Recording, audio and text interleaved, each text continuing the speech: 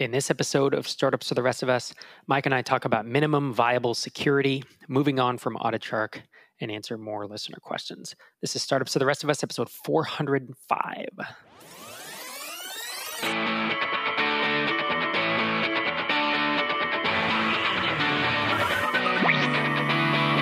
Welcome to Startups for the Rest of Us, the podcast that helps developers, designers, and entrepreneurs be awesome at building, launching, and growing software products. Whether you've built your first product or you're just thinking about it. I'm Rob. And I'm officially the answer to the ultimate question of life, the universe, and everything. 42. Yes. Did you just turn 42? Yep. Congratulations, man. Happy birthday. Yeah, I finally made it. It's like my kids, I keep telling them, like, oh, if only you'll make it to 10 or 11 or 12. Yeah, you finally made it to the answer. You know, I can't believe I didn't even think about that when I was 42. Ooh, people get to guess now how old I am. It's fun. I know. Oh, we were screwing up the intro. And we're here to share our experiences to help you avoid the same mistakes we made. So where this week, sir, aside from happy birthday wishes to you? Well, I was on the Indie Hackers podcast, I think about a week and a half ago. That was with Cortland Allen. And then I was also on the Release Notes podcast with Charles Perry. So there's actually 2 episodes of that. They split it up into part 1 and part 2. And I think that part 2 will be live by the time this episode goes out. But yeah, both of them were a lot of fun. I've got a lot of feedback from both the Indie Hackers podcast and then through the Indie Hackers forums and then over Twitter. So it's nice to see that the stuff I was talking about was resonating with people in terms of kind of like my journey and path and things with BlueTick and how that was validated and how AuditShark went off the rails and everything else. That's cool. I heard the Release Notes episode. It actually came up in a Google alert. I think I have it on like Founder. I have a Google alert on maybe Founder Cafe or maybe Startups for the Rest of Us or something. And so it came up because it was in the show notes. And so I picked up the episode. It's always fun. I actually enjoy hearing you on other podcasts because they ask you questions that like we never cover on this show, you know? And so I learned something. I'm like, oh, I didn't know he did that. You know, that you talked about your past. And then even just hearing kind of, you know, your retelling of the story of AuditShark and BlueTick and stuff was kind of fun. So I enjoyed it. We're going to link up both of those episodes in this week's show notes, episode 405. Aside from that, I started working on a public API for BlueTick. I knew that I wanted to do it at some point, but the entire application itself is a single-page application, so everything's driven off of an API. But in the process of building the app and creating that API, I found all these things that are just, I'll say, are not probably done in the best of ways. So it's nice to have like version 2 is the API that will be public versus version 1, which was for internal use only. Yeah, I was going to say that. Obviously, be sure to have a /V1 or V2 when you publish it because you're going to need to update it at some point and you don't want to break retroactively. The other thing is have rate limiting in from the start because by the time you get to the point where you need it, it's not good to have somebody take your API down. I would also, this is all just from experience, I would also, if possible, put the API on a separate server or separate bank of servers. Because if someone takes your API down, you don't want your main app to go down. And what else? I bet there's like 4. These are totally off the top of my head. I had not pre-planned these, but yeah, there's really good ways to do APIs at this point. I remember, again, you know, dating myself back 10 or 12 years ago, all the APIs were different. REST was not a thing. It was all post APIs. I mean, it was really janky. And I guess there were it was like web service, right? It was XML. Remember, it was all XML, which was just... Yeah, Microsoft came up with this thing as WSDL. Oh, there was SOAP before. There was WSDL, SOAP, all that crap. I mean, it was terrible. And, you know, you'll still see some old APIs use that, but REST APIs now are so clean. You know, a lot of them are stateless. I don't know. There's these best practices that people use that I would really try to implement because they're definitely makes a cleaner experience for everyone. So I use Swagger to document the API and it kind of hooks in. And so like if I make any changes to the API, like I've got a document that basically says how it works. So that's an easy enough thing to incorporate into the public API. But the other nice thing that I found is that there are utilities out there that you can use to query your Swagger documentation, and then it will build libraries for you in various languages. So Python, C#, and various other things. It'll just create a library for you, and then you can make it available to people so that if they want to hook it directly into their application, they've got the code to do it, and they don't have to write all of the wrapper stuff that goes with it, which is kind of awesome. Yeah. Assuming that works well, that is awesome. Really, really cool. I know that with Drip early on, obviously we released a Ruby wrapper because Drip was written in Rails, or it was a Ruby gem, right?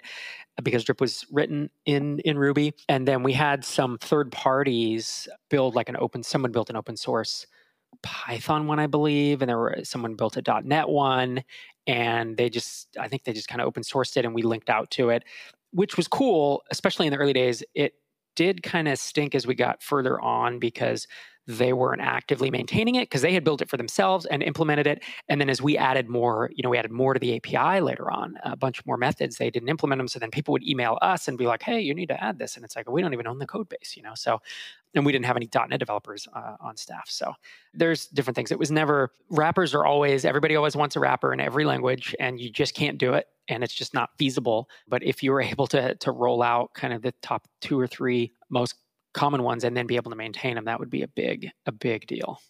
Yeah, I don't know how many people are going to be kind of hooking into it, but I have talked to other people who like run apps like SaaS apps, and they're interested in hooking into BlueTick. And the question is like, well, how do I make this available for them, and how do I make it available as a public API for customers? And do I have like separate endpoints for each of them? I'm not entirely sure on that yet, but I suspect that it'd probably be easier to maintain if I just had one public API and that was it, regardless of whether you're integrating directly or not. That's what I would tend to do that. Although we had the public API and anyone could consume it. If we wanted, like when lead pages wanted to integrate with us, or like if it was an official integration that we were both going to promote and it was going to be on our integrations page, we typically forked off a separate endpoint so that we could handle that differently. Because sometimes with that one, we wanted to give it a higher rate limit, or we wanted to route the traffic slightly differently based on what it was. And if it was coming through the public API, we didn't know. So that is one thing to think about. Now, in the end, we had 35, 40 integrations. We did not have a full, 40 different endpoints, but I do think we had, a handful for especially the most popular ones. Right. I could see having like a third-party integration API, like a dedicated endpoint for that. And then for certain ones, you say, okay, we're going to kind of fork this code and give it additional functionality or put it on a different server because it justifies having like higher rate limits just because of the data going back. And you kind of trust them to send you things in a normal fashion versus if you just have that public endpoint, who knows what they could be doing or sending, or most of those are going to be like for regular customers versus somebody who is sending stuff over on behalf of a lot of customers. You know what I mean? Yeah, totally. And here's something to think about as well. For some reason, segment.com, at least last I heard when I was still at Drip, they don't honor rate limits.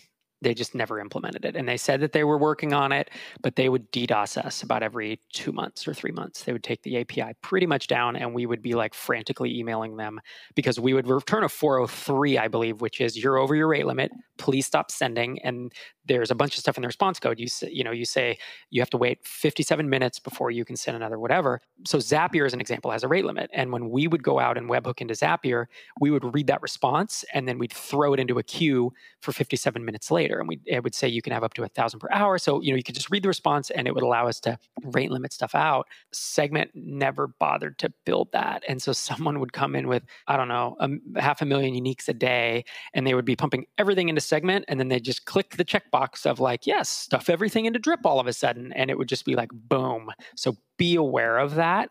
And again, we talked with Segment quite a bit about it. And they're like, we're working on this. This is a problem for other folks too. But at one point for like a couple hours, we had to like block all of Segment's IPs. It was crazy, like at the firewall, and then they would get it turned off. So just be aware. It's not going to happen day one, but it will happen eventually, Yeah. I don't know. It may happen day one.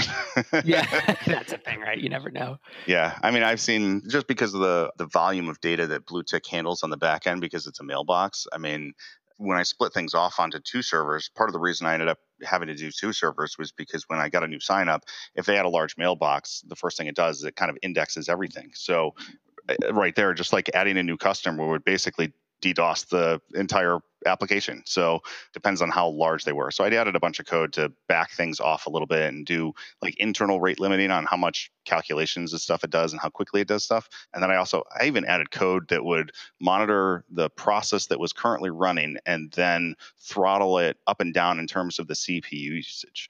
which was kind of crazy because it works across the entire process. You can't do that on a per thread basis in Windows.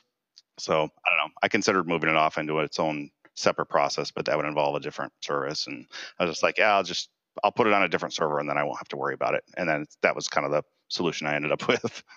Yeah, that makes sense. Something else to consider is in the early days, we set the rate limit pretty low, knowing you can always increase it, but decreasing it later is not going to go well. So we set it low.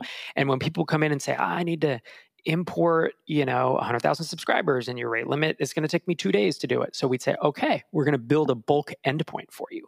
So then we'd build a public endpoint that was, instead of ad subscriber, it was bulk ad subscribers. And you could send up to X amount. I think it was 1,000 per payload, 1,000 subscribers. And it was still the same amount of submissions. It was still rate limited at that, but you could then send 1,000 instead of just one. So we built several bulk endpoints, both in and I believe out, as the troubleshooting. It wasn't just, this is one of those things where customers say, no, I need a higher rate limit. And it's like, what do you actually need?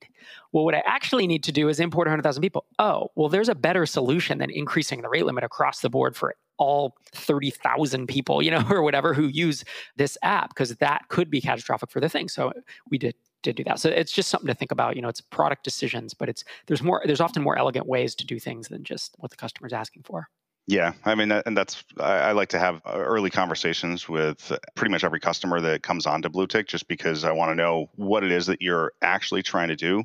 So like yesterday, I had a call with somebody who signed up and I was trying to figure out what it was that they were trying to do. They're in the fashion industry and they have all these like samples and stuff of people that they have to, like manufacturers and vendors that they have to follow up with, and they ask for samples. And then if they don't get them or they don't hear back, they have to follow up with them. And it was very interesting hearing the conversation about like exactly the specifics of the problem that they were trying to solve. And ultimately we kind of concluded that the volume isn't high enough right now to kind of justify using BlueTick, but once it starts scaling up, which they kind of expect that to happen, then BlueTick is really going to be helpful for them. So on my end, as you know, I recently moved and we were in California for 2 weeks, and then we flew in and landed at midnight on a Wednesday, and we closed on the house on Friday. And so when we were in California, I really wasn't thinking much about the house closing. All the stuff was in flight, and there wasn't much work to do on it. So when we get back, I'm like, I need to start changing our address, So Thursday and Friday, as we're about to get the keys, I start changing the address, I start moving utilities, I start doing all that. And I forget that for internet access, how critical it is, right? I mean, it is perhaps more important than a lot of other things. Yeah, I was gonna say than electricity, but it's really not, because you need both. But I mean, it is as important to me as having electricity, obviously, right? It's like it was crazy to not have it. So I called for, what I forget is that cable internet and DSL are often, they can turn it on same day, or they overnight you the equipment and you get it the next day. And that's what I was thinking. But of course, we have fiber here. We're the luxury of having gigabit fiber. There's 2 companies that offer it in the neighborhood. So it's true, really cool. So I call them up and they're like, yeah, we can get to you in 11 days. And then the other one said, we have to trench, and it's going to, not trench, but put pipe under the ground. So it's going to take 30 days. And I was like, no, this is catastrophic, because we've been spoiled by having this fiber at the other house. So I set up the appointment. The 30-day fiber is a local company called US Internet, and super fast. And it's like $70 for gig up and down. And they are at the street, but it'll take them about a month to get in. But I signed up for cable I'm going to basically have it for a month, and I had them overnight the equipment. So within let's say 36, 48 hours of moving in, we had real internet. But it is cable, which is crazy. That used to be blazing fast, and now it feels, I think Sherry and I are both on, if we're both on video calls and the kids are streaming, you start to have issues. So it's funny how quickly you get spoiled by having gigabit, which you kind of never, I will say we never maxed it out, Yep. So the moral of the story is a couple things. If you're moving and you only need DSL or cable, you could probably just give them a few days notice, assuming it's already wired in. But if you're going to do something like fiber, this is a reminder to myself to be like, yeah, you want to give somebody a few weeks, because they may not actually be wired to all the houses. So do we want to answer some listener questions today? Let's get to it. All right. So our first question comes from Nick Malcolm, and he recorded an audio question. And so he went straight to the top of the pile, as they always do. So voicemails to us or emailing us with an MP3 or M4A will get you to the top of the stack. So let's listen to that audio here. Kia ora, Mike and Rob. I'm a long-time listener from New Zealand.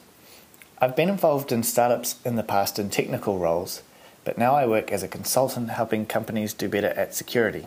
I work alongside development teams doing things like threat modeling and teaching about common risks like the OWASP Top 10, and also at an organizational level with processes and policies and risk management. I'd be really interested to hear your thoughts on what minimum viable security should look like for startups and how this might change as a company grows. Thank you for everything you both give to the startup community. It's much appreciated. Thanks. I think the trouble with security or kind of trying to address the problem of minimum viable security in a startup is that it kind of competes with the aims of the business, especially when you're first starting out. So there's pre-profitability and then post-profitability. So if you're talking about pre-profitability, you kind of need to do at least the very minimum basics, such as like making sure that the code that you're writing is, if it's proprietary code, you're not going to be releasing it. Just make sure that it's in a secure repository someplace and it's not like a public repo. But obviously, like if it's open source, then that kind of stuff doesn't matter. In terms of the servers and infrastructure, like for a startup, it so depends on what the startup is doing, how their infrastructure is configured, and I'll say knowledge of security that the people who are building it have. So if you're the type of person who is like, oh, let me handle all these edge cases and make sure that I'm doing the right things, then that's fine. But if you're not, then you just have to be aware that those things are probably going to need to be dealt with at some point down the road, and maybe not today, but like you have to do a good job of being diligent about marking where your code could potentially be exploited or places where things could go sideways, whether it's like cross-site scripting attacks or things going into the query string and the API being used for things that it really shouldn't be. Beyond that, like you can go so far into the weeds that it's just not even funny. And security companies make their living basically sort of being ambulance chasers to start with. So if somebody has a security breach, they suddenly come out with all these articles about, hey, you have to be careful of this too. And this just happened to this person, because it's scare tactics. That's really what they're trying to sell on. But in terms of the basics, making sure that if you're using passwords, make sure they're one-way encrypted, make sure that anything that is sensitive is being encrypted inside of the database. So those are the types of things that you want to at least pay minimum attention to. Beyond that, like if you're running Windows, obviously you probably want to be running antivirus software of some kind on each of the machines in the environment. But as I said, you can go so far into the weeds, like putting data loss prevention things on your phones or laptops or all this other stuff. Like you don't need to go that far in most cases, I don't think, unless you are a security company selling security software, in which case being hacked would obviously be the worst thing in the world for you. Beyond that, like just do what you need to do in order to protect the customer's data, making sure information does not bleed from one customer over to another. Like that's a pretty basic thing. But sometimes it can go wrong if you're not careful about how you're doing database queries or bucketing data between customers. Yeah, I agree with you. I mean, this is the kind of stuff that you have to worry about just enough, and not any more than that, because it will slow your business down. It'll slow building features down, but you have to pay attention to it as you go. I like to, these days, when I think of minimum viable security for startup, I think of like starting with a language that kind of has that built in, or a framework that does. I know that Rails has a bunch of stuff that it validates the incoming request streams, and it'll pull out cross-site scripting and SQL injection and all this stuff. And, that's a good place to start.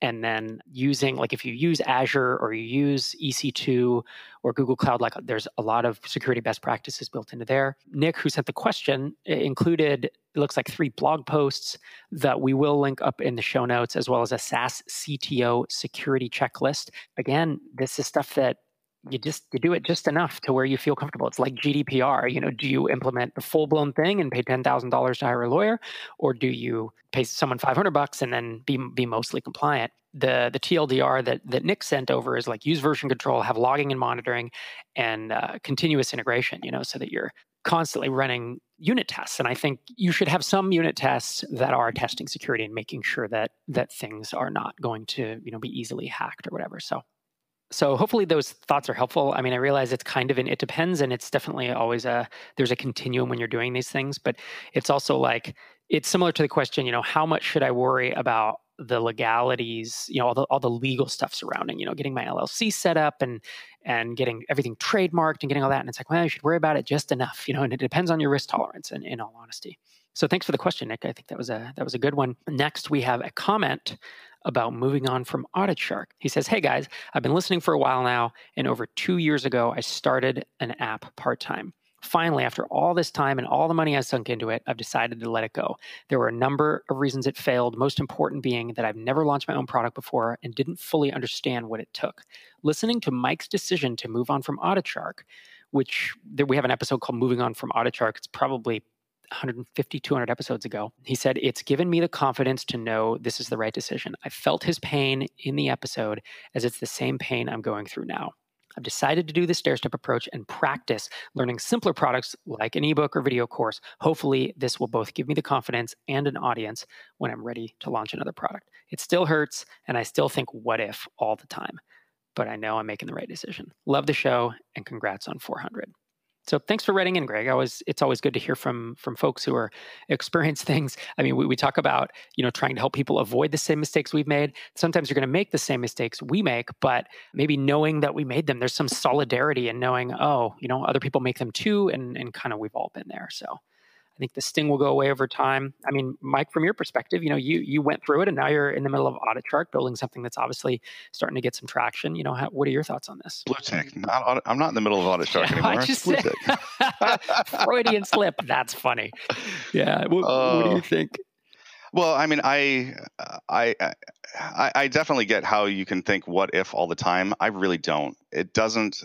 AuditShark would not have been a good fit for me long term, and I didn't realize that when I started out. And I didn't realize it until I was probably like very close to the end. But it didn't fit me as a founder, and it wasn't the type of business that I probably would have wanted to own long term. I mean, I looked at it from a more of a financial perspective of like, oh, I really want to be able to sell this and make a lot of money from it. And I enjoyed the problem space itself, but I did not enjoy trying to sell that type of a product versus Blue Tick, where I actually do, because I feel like it's legitimately helping people that need that help. And with AuditShark, I'll say it was more about like meeting a checkbox requirement for people, and nobody actually cared about it. It was just oh, our company says we have to do this, so we'll do it. Yep. So that makes sense. And I think early on, you probably thought, what if a bit, and then you kind of move past it, right? That's the healing process of letting something like this go. Yep, definitely. Cool. Our next question/comment is a comment on episode 403. So go to startupsfortherestofus.com if you ever want to leave a comment. We read all your comments. And Doug said, first of all, where do you find the time to play D&D? And which I think is funny. So from my perspective, I'm trying to think. I got back into it. Let's see, my kid is 12, and I think I taught him when he was maybe 8, and so it's been about 4 years. So yeah, Drip was going on, and frankly, we don't play D&D very much. I mean, we do more now that I'm not working on Drip anymore. But when I was growing Drip, we would maybe play every few months. So it really was not, an ongoing campaign thing. But it's definitely gotten easier for me to carve out the time. And I think if we had a recurring campaign that was with other people, you just kind of find the time, right? If it's every week or twice a month on a Thursday at 7, and you know that you're going to let people down if you don't show up, that would be something. The other thing for me is we keep our sessions pretty short. So they're typically 60 to 90 minutes. They're not these, 4-hour campaigns, and we enjoy it that way. But how about you, Mike? How do you find the time? So I have 2 different ones running. One is with a friend of mine and our kids kind of collectively, and that we've run very sporadically. So like we might meet like once in a month or once every 2 or 3 months. So that's been going on for probably close to 2 years at this point.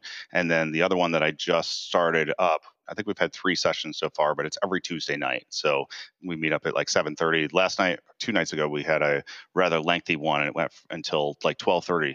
So it was almost 1 o'clock in the morning by the time I got home, but it was like 7:30 to 12:30. So that was kind of the ballpark thing. But I mean, we're shooting for that. We're shooting for like probably 2 to 3 hours. 3 hours is kind of like the minimum that we want. And then after that, it's like kind of wherever there's a decent stopping point, and that session just happened to be longer. But I agree with you. I think that having a set time of the day each week or every couple of weeks that you're shooting for, that's kind of the best way to go, just because you're making a commitment to other people to be there and show up. So I think that's really helpful. Well, and here's the thing. When I was doing this on nights and weekends, when I was doing startups on nights and weekends and had a day job, I didn't play any of this, right? I mean, there were years where I didn't go to happy hour with friends when they would go.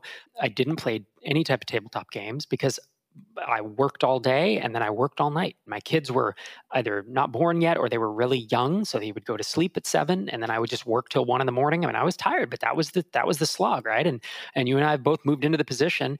Once I'm working on it full time during the day and I'm putting in my 7 to 9 hours a day of startup work, then in the evenings I actually like to not continue to do that. And so it depends on the phase you're in. If you are still working nights and weekends, I would say don't get involved. Like, don't have a hobby. I mean, it's crazy advice, but like I really put all my hobbies on hold while I was getting that initial traction for, it was definitely a couple years. And it was even more than that, actually. It was probably over the span of about 5 or 6 years, but it wasn't constantly. I would tackle a project, work on it for 6 months, and I wasn't doing anything nights and weekends. And yeah, it kind of sucked, but I had that goal. I wanted to get that financial freedom. I wanted to get out of the day job. And then it would crash and burn, and then I'd be all dejected, disappointed, and I would go back to having a hobby for a while until I got motivated enough to do the next effort. I find that setting aside the time is a nice distraction as well, because it's very easy to get stuck into the pattern of doing the same thing or working on the same thing all day, every day, and letting it bleed into other parts of your life, and which ultimately is probably not good for you. So I think that just making sure that there's a set commitment that I have that is kind of external to work in any way, shape, or form, I find that that's helpful. I agree. I fully agree. I think this podcast is a little bit like that. Like, every week, no matter how bad things were, how hard they were, how stressed I was, you and I had this 1 hour blocked off to sit and talk about this stuff. And that's something that we've done for a long time. And it did, even though it's talking about work, in essence, it did help the days, I think, have some variety to them. So Doug has another question. He says, Rob, you say wanting financial freedom was motivating. Is that another way of saying I hated my day job? How far can not liking the cubicle and office get you in a startup journey? A comfortable paycheck is the enemy of great startup ideas. I am proof of that. That's an interesting question. I mean, in all honesty, I hear this from people time to time, and they're kind of like, well, my day job's good enough. I'm kind of motivated to do it. It sounds like fun to do a startup. Like, in my opinion, if you're not all in on it, you're just not going to put in the time to do it.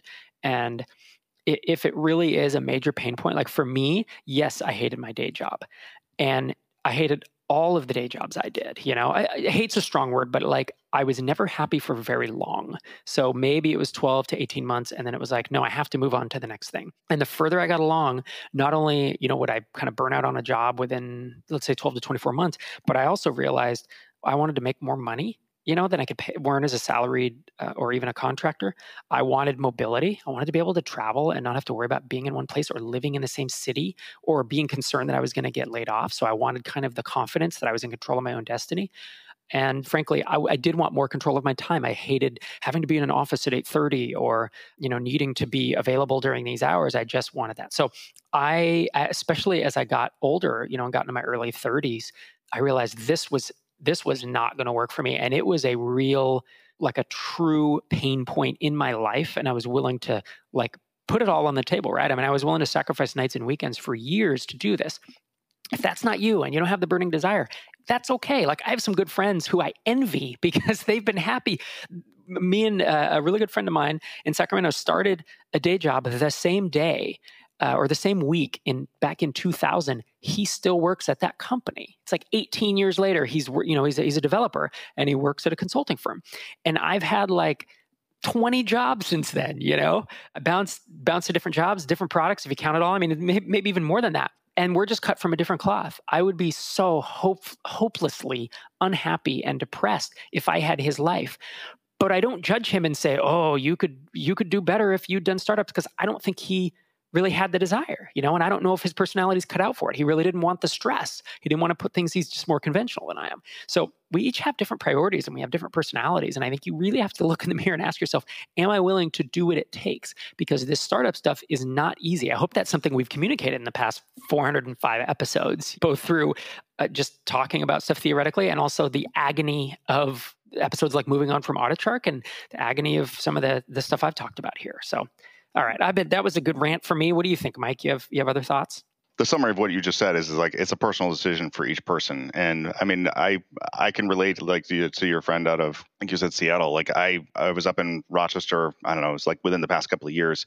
And one of the reasons I had left Wegmans was there was a guy who recently got promoted to a position that I had wanted. Not that I was going to get promoted to it. It's just that it was one that I aspired to. And he got promoted to it after like being at the company for 18 years. And I was like, I'm not waiting 18 years to get promoted to that level. So I ran into him a couple of years ago, and he's still there working at the same company that he's been at for 30 years. So like that would not have worked for me. It's just I don't have the personality to have been working in that business for that long and not transition around. Now, I'm sure that he works on different things, but it just would not be a good fit for me. Thanks for the questions, Doug. I enjoyed them so much I didn't answer them on the blog and wanted to kind of talk about them on the show. And our final listener question for the day is from Ricardo Feliciano. And he says, "Hey, Mike and Rob, I love the podcast. I find it very valuable. My question is, what is the best way to charge for an online and real life community? The two best examples I've seen are Founder Cafe from the two of you and Nomad List, nomadlist.com. I asked because I'm starting a community for Marvel and DC fans called Comics and Coffee. And that's comics N, the letter N, coffee.com. And I don't know if I should paywall it or try to monetize it through merchandise, perhaps through a premium program such as what Reddit does with Reddit Gold or Discord with Nitro. Thanks for your time." And he says, "P.S. for Comics and Coffee background, we started with a podcast and are adding a forum and in-person meetups for movie nights soon." What do you think? I think if you're going to have a community, there has to be some compelling reason for people to join and stick with their membership is really what it comes down to. So when you look at something like Nomad List, that's aimed at people who are traveling around the world, and they're probably constantly traveling. So they're more likely to become and remain a member for longer periods of time because even though they may be in Thailand for 3 months or 6 months or even a year or two, then they go over to Belarus or Spain or Africa or wherever. And then they're going to need to be able to connect with other people either locally or online or potentially both. So that's one of those communities where it's an ongoing thing that they don't just need the service once versus something like trying to meet up with other people locally and those people are not moving around. Like everybody lives in the same community. Like, for example, I live here in Massachusetts, and if I wanted to get together with people and wanted to form a group or an organization or something like that, I might use meetup.com for that. The benefit of that is finding other people. But if you've already got like an established location and group of people that are coming, chances are good that they associate with other people outside of that who are also involved in comics. So they're going to invite their friends. Now, the advantage of your platform or your community is that you are going to be able to attract more people to it. And that's kind of the value proposition you have, which is, hey, find other people and stick with a local community. The problem is that once they have found your community and are coming to whatever meetings there are on a regular basis or semi-regular basis, like what additional value are you offering? And I'm not clear on what that would be. With Founder Cafe, it's a little different because that is like everybody's remote.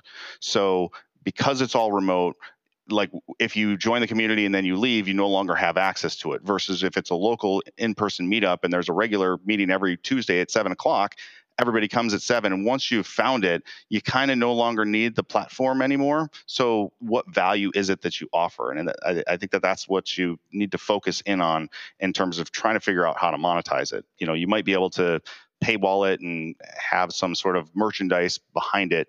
I'm not sure how that would go, though. I don't know if charging on an ongoing basis for it would be terribly lucrative, I'll say. Yeah, I mean, B2B is easier than B2C in this case, right? It's like Founder Cafe or the Dynamite Circle or Nomad List. They tend to surround people who run businesses, who are making money from something, who the network they know can help them make more money, help them have a more successful business. Whereas going to gamers, I mean, gamers are notoriously cheap, right? They'll spend money on games, but trying to ask someone to do a consumer to do a subscription tends to be a harder thing to do. Now, I'm not saying you shouldn't do it, but know that when I think about the $99 every quarter that we charge for Founder Cafe, most business owners see that and think, yeah, that's not very much money compared to what I'm paying for all of the other services I'm using. But if you were to try to charge that in your case, it would be very, very hard. I mean, basically no one would sign up. I bet people would be like, are you kidding me? $33 a month to have access to this list. I mean, you're going to be more down in the, I'll say the Netflix zone, where you're probably looking at $5 to $10 a month, I would think. And I would probably either charge it quarterly or charge it annually.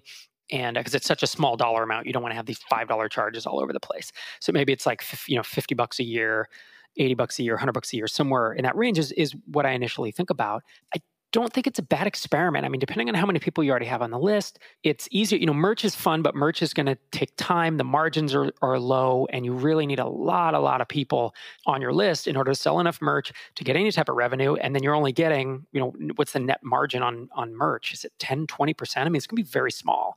So I think that could be an interesting revenue stream to explore, but I would do that later. Having a premium membership, I think could be very interesting. You could also consider doing a Patreon, but again, you need quite a few people to do that. But then you can have that insiders group pretty easily, and all the mechanics are handled for it. And people already know. It's becoming pretty popular to hear this word Patreon and to know what that means. And so it's not like you're trying to reinvent the wheel and introduce everybody to this premium membership, blah blah blah.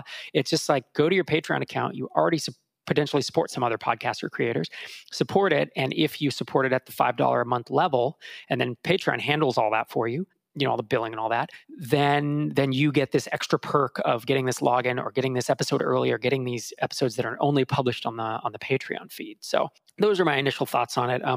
I love the idea. Of course, I'd love to do something like this, but I think it's going to be hard to build a viable business out of it unless you're going to need a lot of people listening to you. I mean, B2C is a volume play, right? You need a lot more people when you're selling something for $5 a month versus $50 or $100 a month.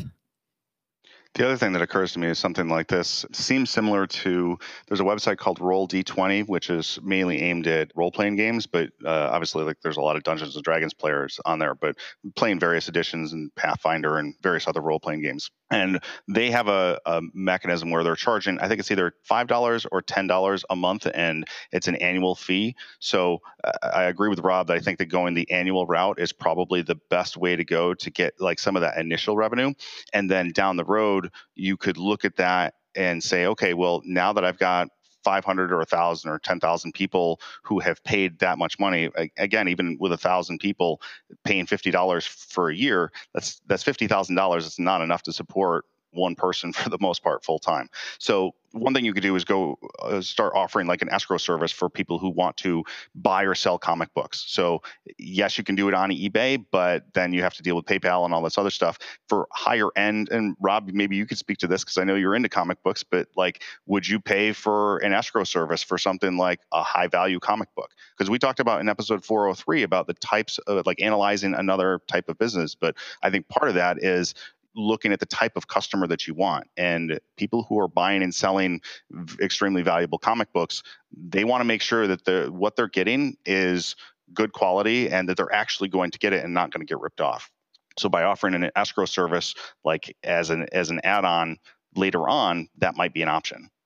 Yeah, I think that could get traction. I don't know if that exists today, to be honest. I guess I wish there was a text box we could type search terms into, and it could potentially tell us if that exists today. I know, that'd be fantastic. Be crazy, yeah. Anyways, enough daydreaming. But yeah, no, I think that's a good point, right? You could, but again, then you do have to build a large enough community that the small percentage, who use whatever service offshoot, making enough money to be viable. But I do think that's a kind of a cool thought experiment or an interesting way to think about it. It's a creative way to think about it, I'll say, that I think adding offshoot businesses rather than just charging directly is another way you could potentially monetize it. So thanks for the question, Ricardo. I think that about wraps us up for the day. If you have a question for us, you can call it into our voicemail number at 1-888-801-9690, or you can email it to us at questions@startupstherestof.com. Our theme music is an excerpt from We're Auto Controlled by Moot, used under Creative Commons. Subscribe to us in iTunes by searching for Startups, and visit startupsfortherestofus.com for full transcript of each episode. Thanks for listening, and we'll see you next time.